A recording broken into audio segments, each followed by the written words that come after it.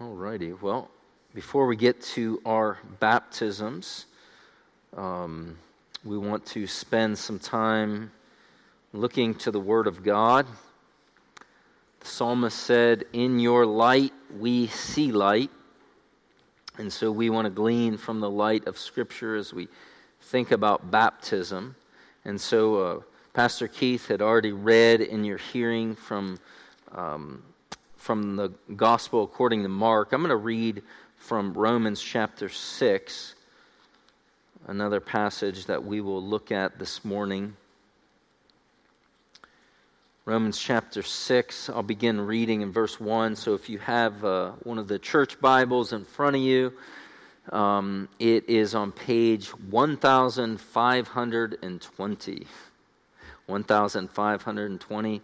The fun thing about a new translation is that all the editions have the exact same pagination. So even though my Bible may not look exactly like the church Bible in front of you, if you have any copy of the Legacy Standard Bible, it should be the same page. 1520, Romans chapter 6. I'll begin reading in verse 1. "What shall we say then? Are we to continue in sin that grace may increase? May it never be. How shall we who died to sin still live in it? Or do you not know that all of us who were baptized into Christ Jesus were baptized into his death? Therefore we were buried with him through baptism into death, so that as Christ was raised from the dead through the glory of the Father, so we too might walk in newness of life. For if we have become united with him in the likeness of his death, certainly we shall also be in the likeness of his resurrection, knowing this, that our old man was crucified with him, in order that our body of sin might be done away with, so that we would no longer be slaves to sin. For he who has died has been justified from sin." This is God's holy word. Let's pray. Lord God Almighty, we do again come before you and ask for your help as we think of this matter of baptism and as we look at these two baptisms of Jesus and of believers. And may we see the glorious realities that they point to, and may we believe what you have revealed to us in your word. In Jesus' name, amen. We, to be sure, live in a day and age of pictures. I was pondering the reality that I probably have more pictures of my children from this past summer than pictures that exist of me in my entire childhood. Because we have these little computer devices that sit in our pockets, and we can take pictures whenever we want. We can do videos whenever we want, with the quality of picture that far surpassed any cameras that we had, certainly in my time period growing up. We live in a day and age of pictures. Well, Jesus and the apostles, and even before that, during the time of Moses and the prophets, they didn't have cameras, in case you didn't know that. But nonetheless, they still had pictures. They had ceremonies. They had ritual. And these ceremonies and rituals pointed to realities, just like our pictures that we have on our cameras point to realities and give us reminders of certain things. We got pictures of family vacations and traveling experiences and different events in our lives. So also there's pictures in the Bible that point to realities, that point to truth, that point to things that we're supposed to think about and believe. And two of the primary pictures that the writers of the New Testament, Jesus and the apostles, left for us as pictures to point to realities are communion and baptism. Okay? Communion and baptism are the two great pictures that God has left us in the New Testament that point to one message. Two pictures, one message. The message is the death, burial, and resurrection of Jesus. And this morning we're going to zero in on one of those pictures, namely baptism, even though we're going to partake of communion later as well. And we're going to think about baptism and its meaning and its significance. In 1689, the year after it was legal to be a Baptist in England, the leaders of the Baptist churches, as they emerged from the underground in England, they published a confession of faith that they had been using as their confession of faith for many years prior to that, but it was illegal to publish it publicly. So in 1689, they published the London Baptist Confession. And in their chapter on baptism, which is chapter 29, it says this: "Baptism is an ordinance in the New Testament ordained by Jesus Christ to be unto the party baptized a sign, a picture, if you will." That's my translation of it. A sign of his fellowship with him, his fellowship with Jesus, his partnership, his union with Jesus in his death and resurrection, and of being engrafted into him, of the remission of sins. That's just a fancy phrase for forgiveness of sins, and of giving up into God through Jesus Christ to walk in newness of life. And as you might expect, the confession goes on to explain that this ordinance is to be done on those who are believers, those who profess faith in the Lord Jesus Christ, those who have repented. That's why we believe here in what's called credo baptism and not pedo baptism. Credo meaning believers' baptism, and not baptism of infants or children who are not of the age of understanding. And so that's a little bit about introducing your thinking to baptism. But I want us to kind of back up in the way the Bible speaks of baptism and go to the baptism of Jesus, and then we're going to look at the baptism of believers. And so back to the first passage that was read in your hearing. And so we're going to look at two pictures. One picture of baptism that points forward and one that points backwards. This first one in Mark chapter 1, it points forward. In Mark 1:9, it says, "Now it happened in those days that Jesus came from Nazareth in Galilee and was baptized by John in the Jordan."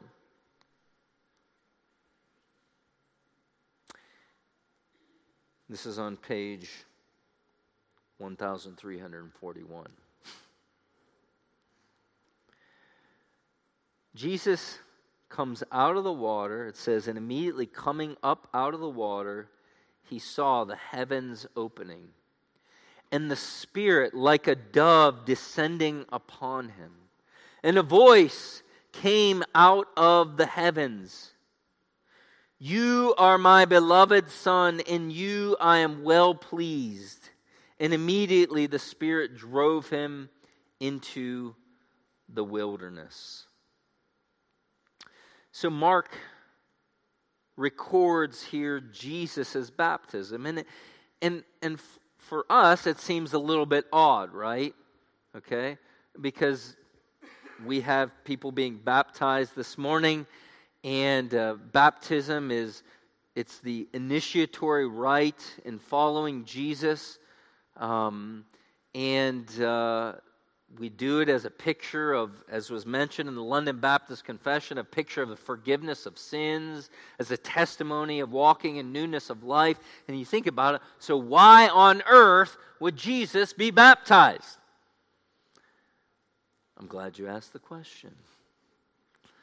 Because I believe the baptism of Jesus is a kind of prophecy. It's a prophecy of what he was going to undergo.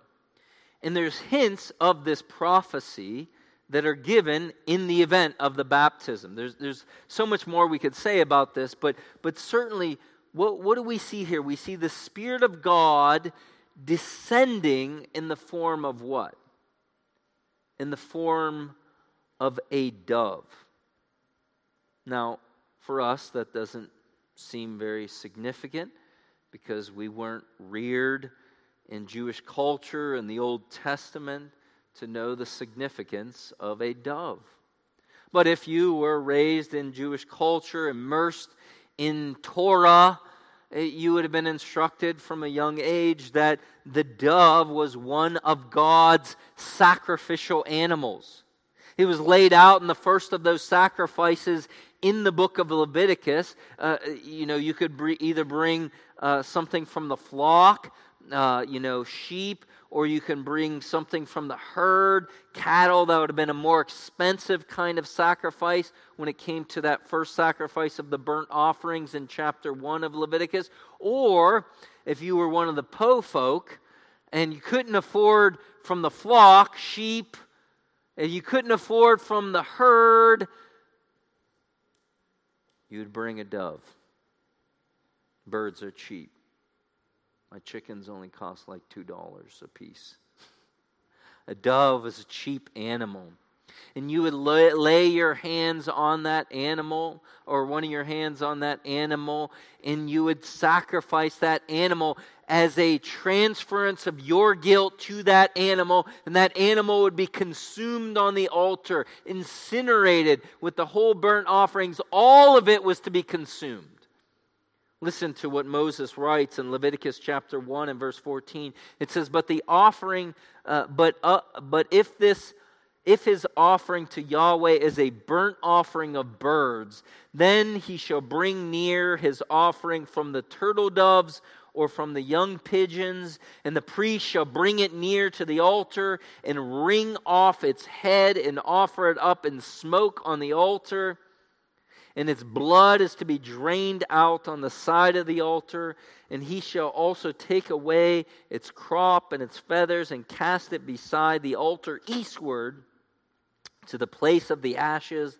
Then he shall tear it by its wings, but he shall not separate it, and the priest shall offer it up in smoke on the altar, on the wood which is on the fire. It is a burnt offering, an offering by fire of a smoothing aroma to Yahweh." And so I'm convinced that the reason why God had the Holy Spirit descend upon Jesus in the form of a dove was to communicate the reality that what was going on here was a picture of sacrifice. A picture of substitution. Just as that burnt offering was bearing the guilt of the worshiper and was consumed on the altar instead of the worshiper himself, so also this recipient of baptism, namely Jesus, was going to be a sacrifice, a substitute. There's also indication of this, of echoes that point backwards, of judgment and ascending from judgment in new creation. What's the game we play on our retreat? What is it called? Apples to Apples? I meant to text Tiffany this morning. Where is she at? Is that what it's called? Word associations. Okay, so let's do some word association biblical trivia with you this morning. I say dove and water. And what do you think of? Flood, right? The flood narrative of Genesis chapter 6 through 9. And what was going on in the flood? Here you have the waters of judgment and Noah as the representative of humanity coming out of those waters of judgment into a kind of new creation. Listen to Sinclair Ferguson here. He says, "There may be a general echo here of the work of the Spirit hovering like a bird over the waters of the first creation. And also here a possible allusion to the flood narrative and descent of the dove on the new creation which arose out of the destruction of the earth under God's judgment in Genesis 8. Both echoes may in fact be present.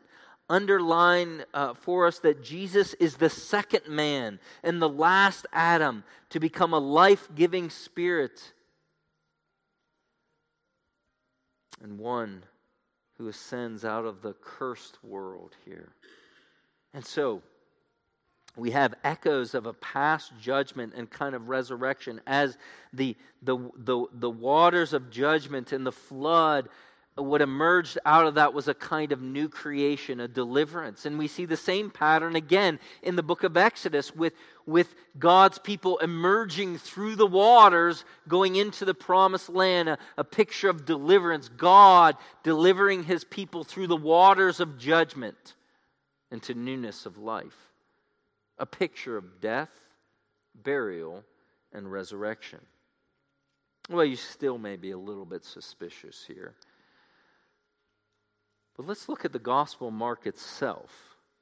Turn to Mark chapter 10. Mark chapter 10, verse 35 and following. You remember the context. James and John, the sons of Zebedee, the sons of thunder.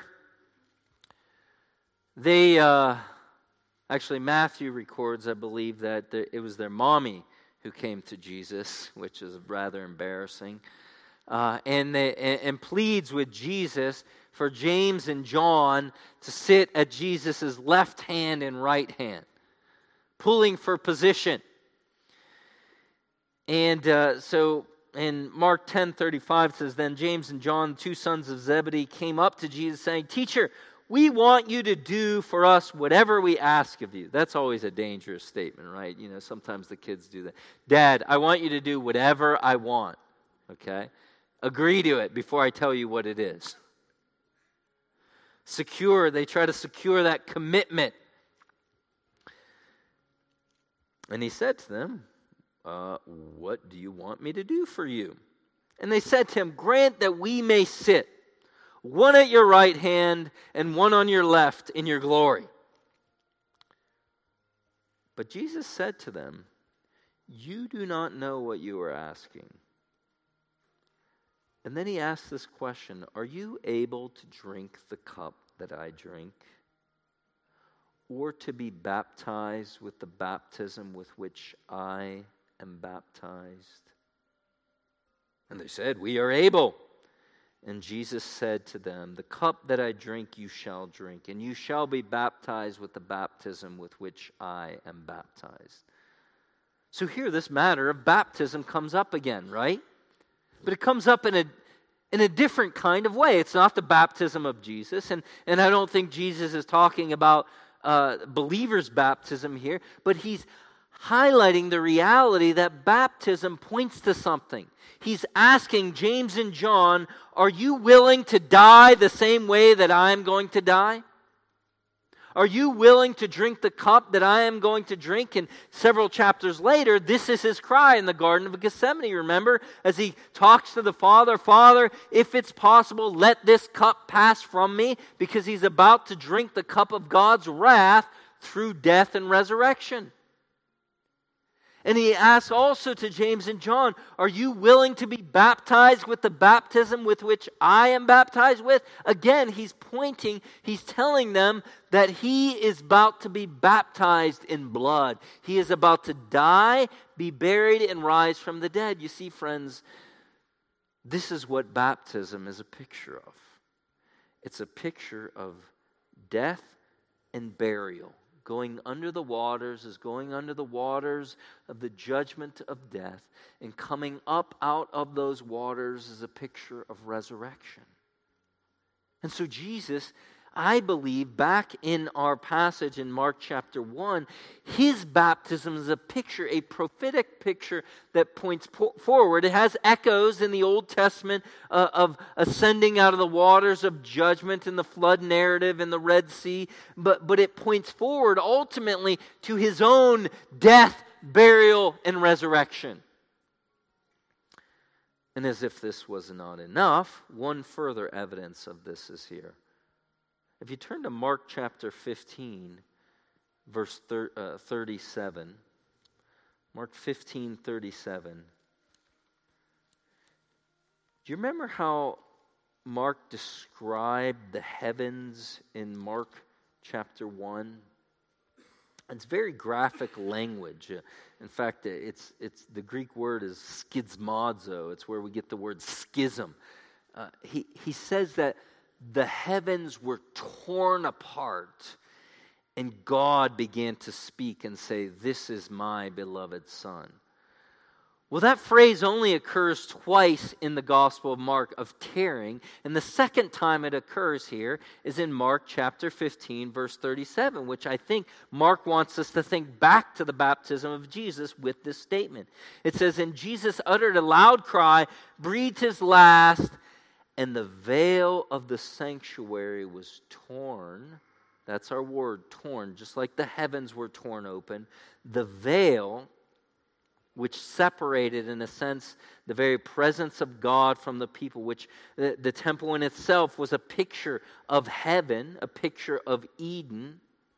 It's torn from top to bottom, and the centurion who was standing right in front of him saw the way he breathed his last, and he said, "Truly this man was God's Son," or the Son of God, which, by the way, is how the Gospel of Mark starts, right? In the beginning was of the Gospel, the Son of God.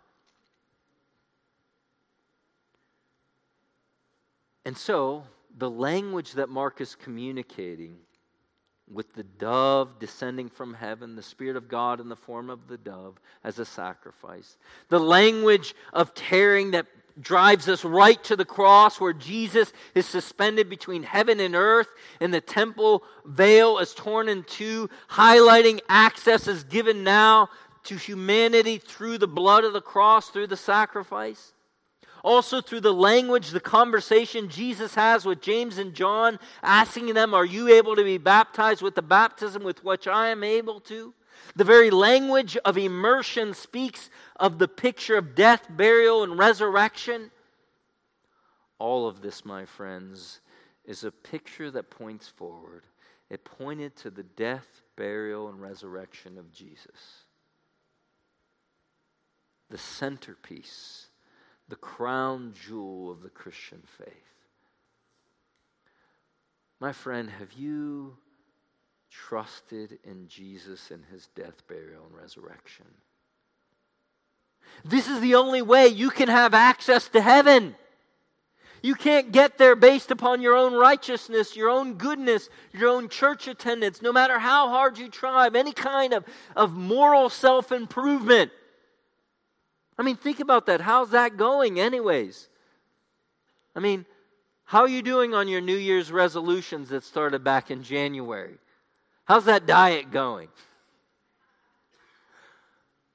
We don't do very well at that. We need a representative. We need one to be that sacrifice on our behalf. And this is what baptism points to. Jesus' baptism pointed to his death and resurrection later on, several years later. My friend, entrust yourself to Jesus' death and resurrection. It is your only hope. Don't delay. You don't know when you're going to die. It could be 10 years from now. It could be 10 minutes from now. We're not promised tomorrow. The Bible says today is the day of salvation. Harden not your heart. Don't stiff-arm the Lord. Come to an end of yourself where you realize you have nothing in your hands to bring, no kind of righteousness to offer this great God, to commend yourself before him. Come to him with an empty hand and lay hold of Jesus and what he did on your behalf. So that's the picture that points forward, but we also have to talk about the picture that points backwards. Romans chapter 6. In Romans 6, the Apostle Paul, in those first 5 chapters, has laid out the glorious doctrine of justification by faith alone, highlighting that sinners who are united to Christ are forgiven and forever forgiven of all their sins. They are justified, pardoned, acquitted before God.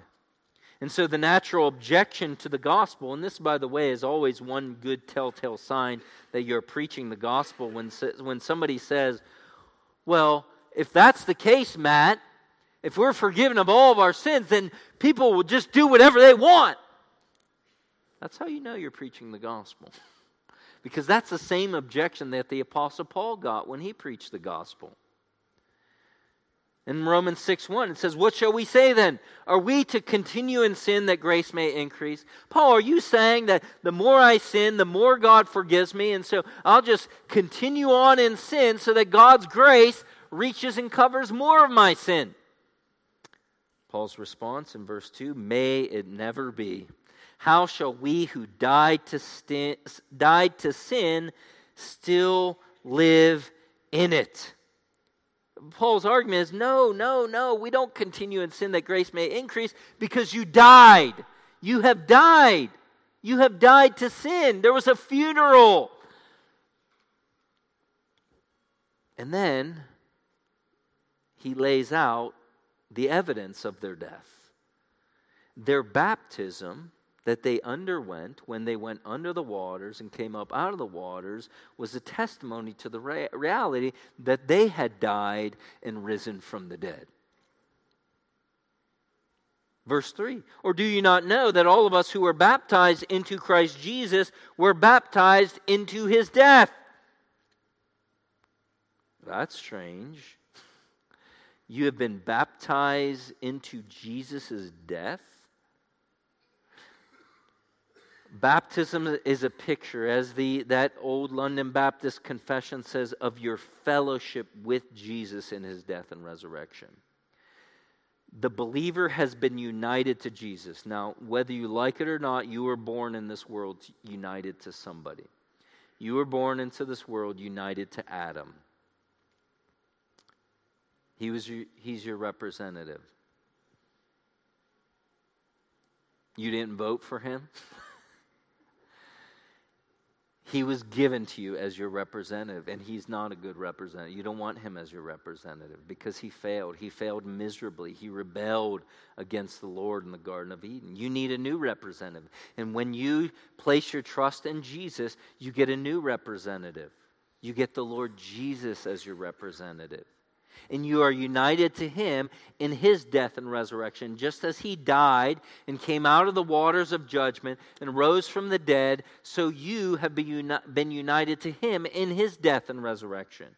You are united to Jesus in a representative way, because when Jesus died on the cross, he was your representative. He paid the hell that you deserve. You died. Actually, when you are converted, you died to sin and rose to newness of life. And you died professedly at your baptism. Martin Luther used to say when he was tempted by the devil, "Get away from me, I'm baptized."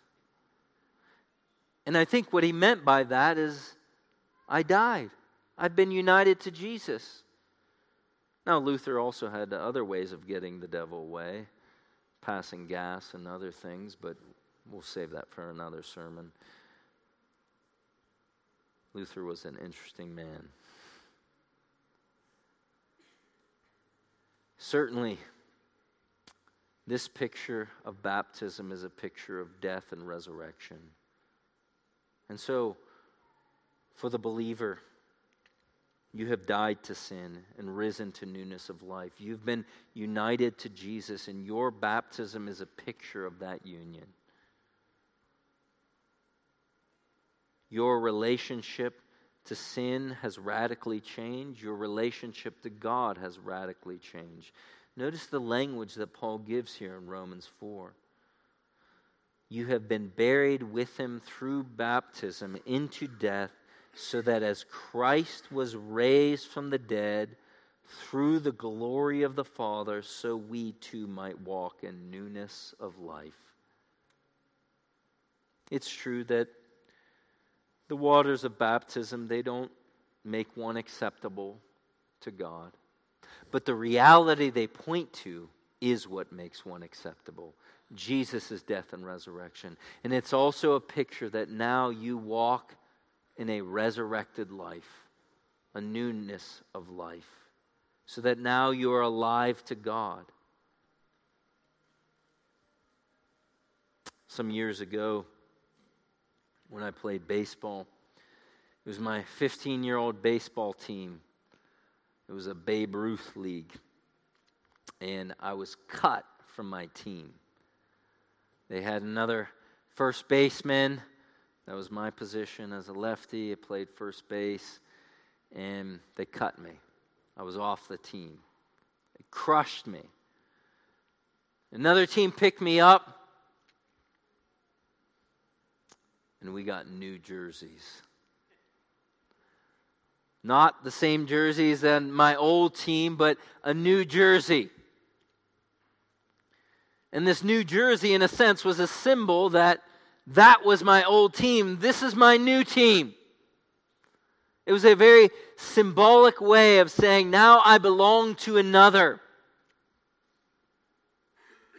And to the inflation of my own head, we were able to knock my old team out of the playoffs.